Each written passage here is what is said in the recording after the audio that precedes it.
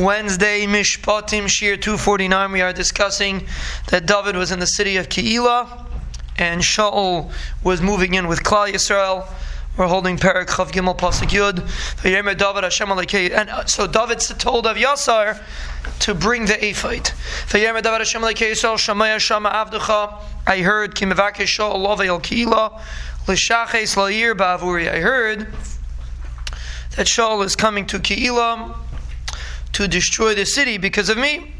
Hayaskiruni Baalei Keilah biyadai. Are the people of Keilah going to hand me over into the hands of Shaul? Hayered Shaul, will Shaul go down and do it? So it's really out of order. He first asked, will they hand me over? And then he asked, will Shaul go down to attack? Kasher Shama Avdecha, like I heard. This is David HaMelech talking. Hashem Alekei Yisrael, Hagid Nola Avdecha, tell your servant the answer to the question.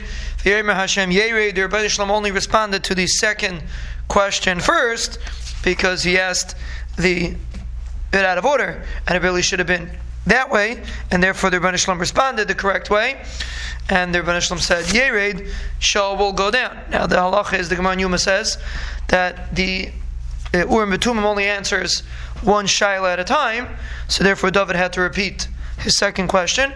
David has Kiru Baalei Keilah Isi V'Sanoshe B'Yad Shaul. Are the people of Keilah going to give me over in the hands of Shaul? Vayemer Hashem Yaskiru. They will hand you over to Shaul. Now, it sounds like a basic typical story. David HaMelech davened, and he asked their Moshe. Moshe said they're going to give him over, so David had to leave, like we'll see.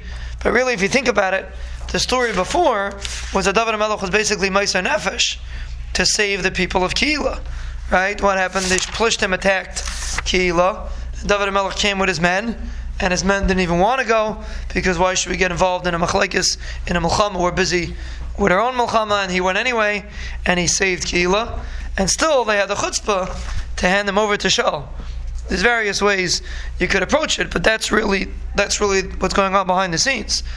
So the simple approach is that because Shaul was the king, they felt an allegiance to the king, and therefore they were going to hand David over to the king.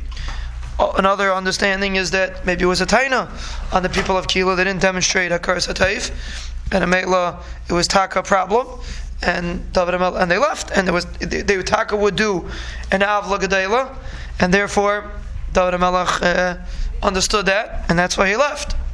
A third point you can make over here is that the Rebbeinu Shalom said that the Baalei Keilah are going to give David over, but Lamaisa they didn't end up giving David over because David left.